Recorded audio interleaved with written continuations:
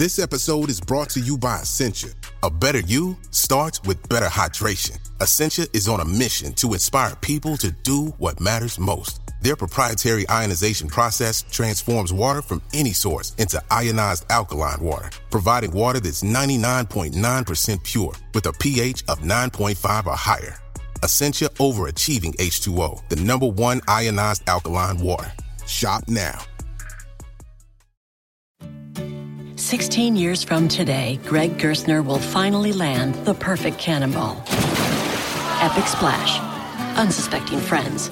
A work of art only possible because Greg is already meeting all these same people at AARP volunteer and community events that keep him active and involved and help make sure his happiness lives as long as he does. That's why the younger you are, the more you need AARP. Learn more at aarp.org/local.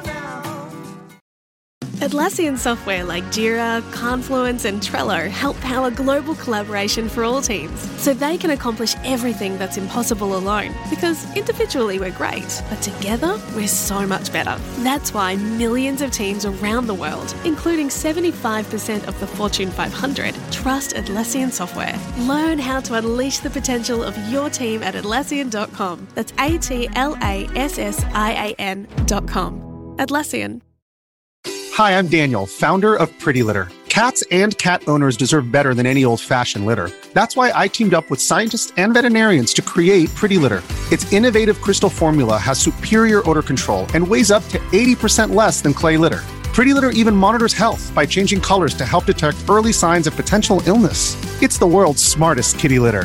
Go to prettylitter.com and use code SPOTIFY for 20% off your first order and a free cat toy. Terms and conditions apply. See site for details.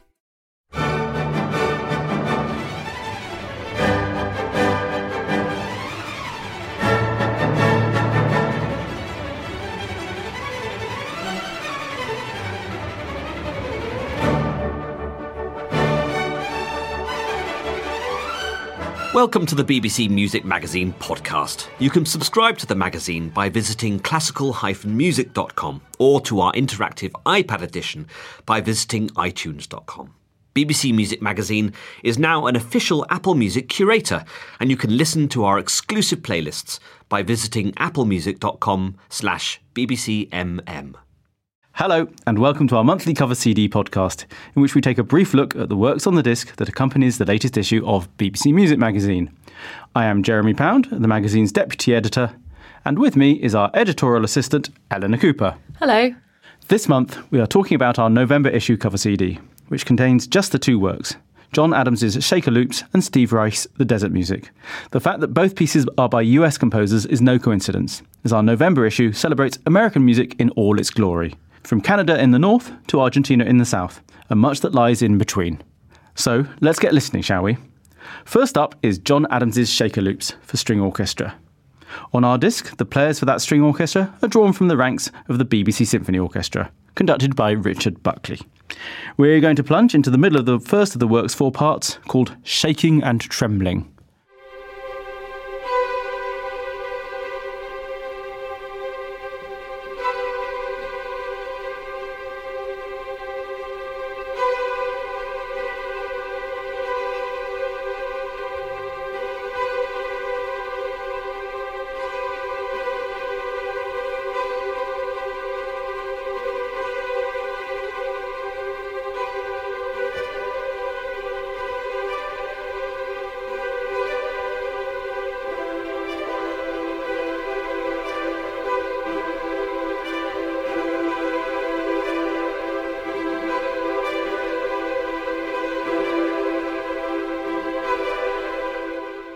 That, from John Adams' Shaker Loops, was Shaking and Trembling, which I hope hasn't left you shaken but not stirred, as that would be a bit of a shame. But anyway, punning aside, explain what's being portrayed in that movement, Eleanor. The Shakers, whose official name is the United Society of Believers in Christ's Second Appearing, are a Christian sect who were founded in the 18th century in England. They got the nickname Shakers because of their ecstatic and frenzied behaviour during worship. The sect is now almost extinct. There are just 3 active members left in the USA, but their communities have had a big impact on America, including American music. The hymn tune and folk melody Simple Gifts, which Copeland uses in The Appalachian Spring, was actually a shaker tune, for example. And we shouldn't forget shaker furniture either, which is also very fashionable. Exactly. John Adams actually grew up near a defunct Shaker colony in New Hampshire, and he was inspired by this way of worshipping that Shakers believes allows them to transcend their usual state. He believes that this minimalist music can actually do something similar. Yes, it's not all high-octane trembling and shaking, though, and Shaker Loops does have its more contemplative, slower-paced moments. Here's one such moment from the beginning of Part 3, Loops and Verses.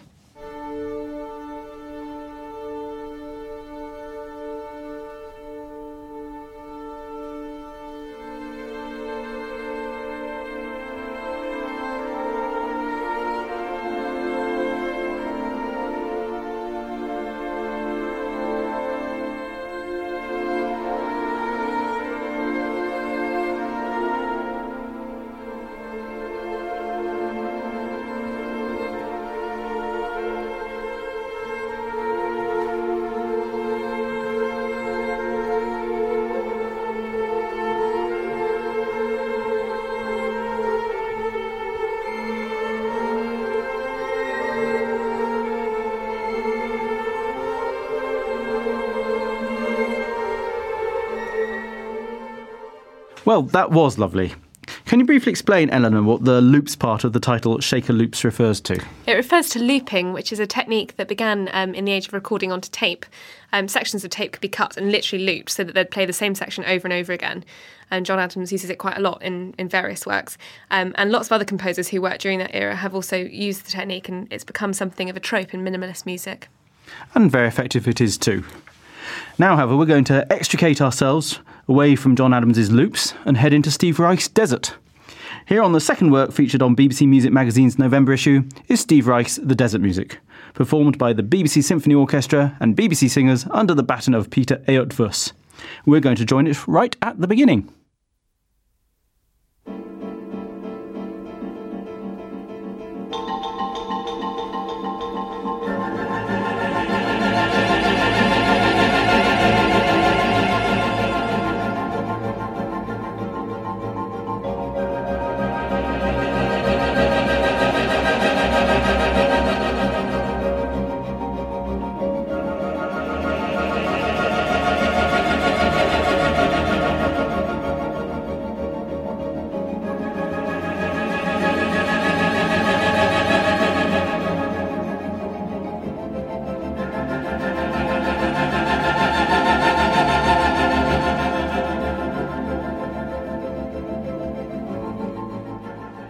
That was the very beginning of Steve Reich's The Desert Music, a mighty 45-minute minimalist masterpiece for orchestra and choir.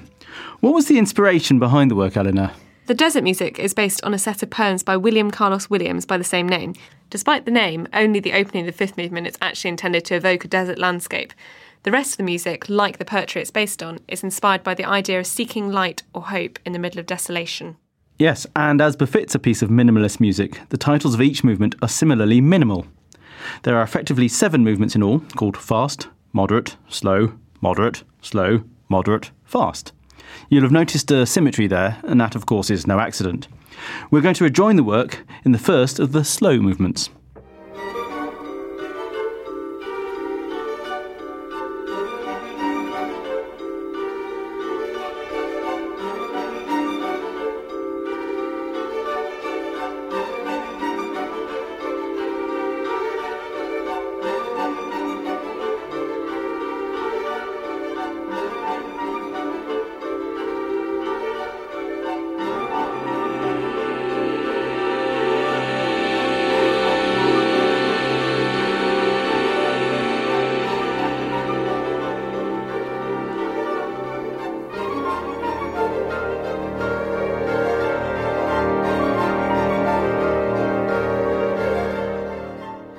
That was a moment from the slow third part of The Desert Music by Steve Reich. Now, Reich, incidentally, is also one of 10 US composers who we interview in a feature in the November issue of BBC Music Magazine.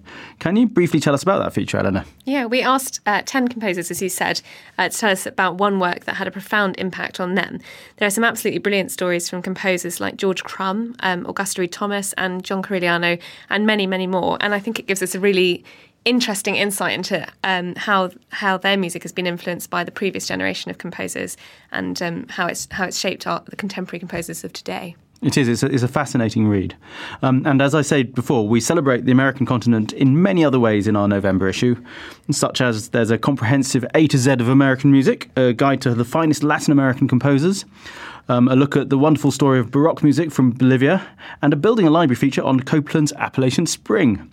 And even the quiz has an American theme to it. And as it is now on sale, you'll find the issue in all good newsagents.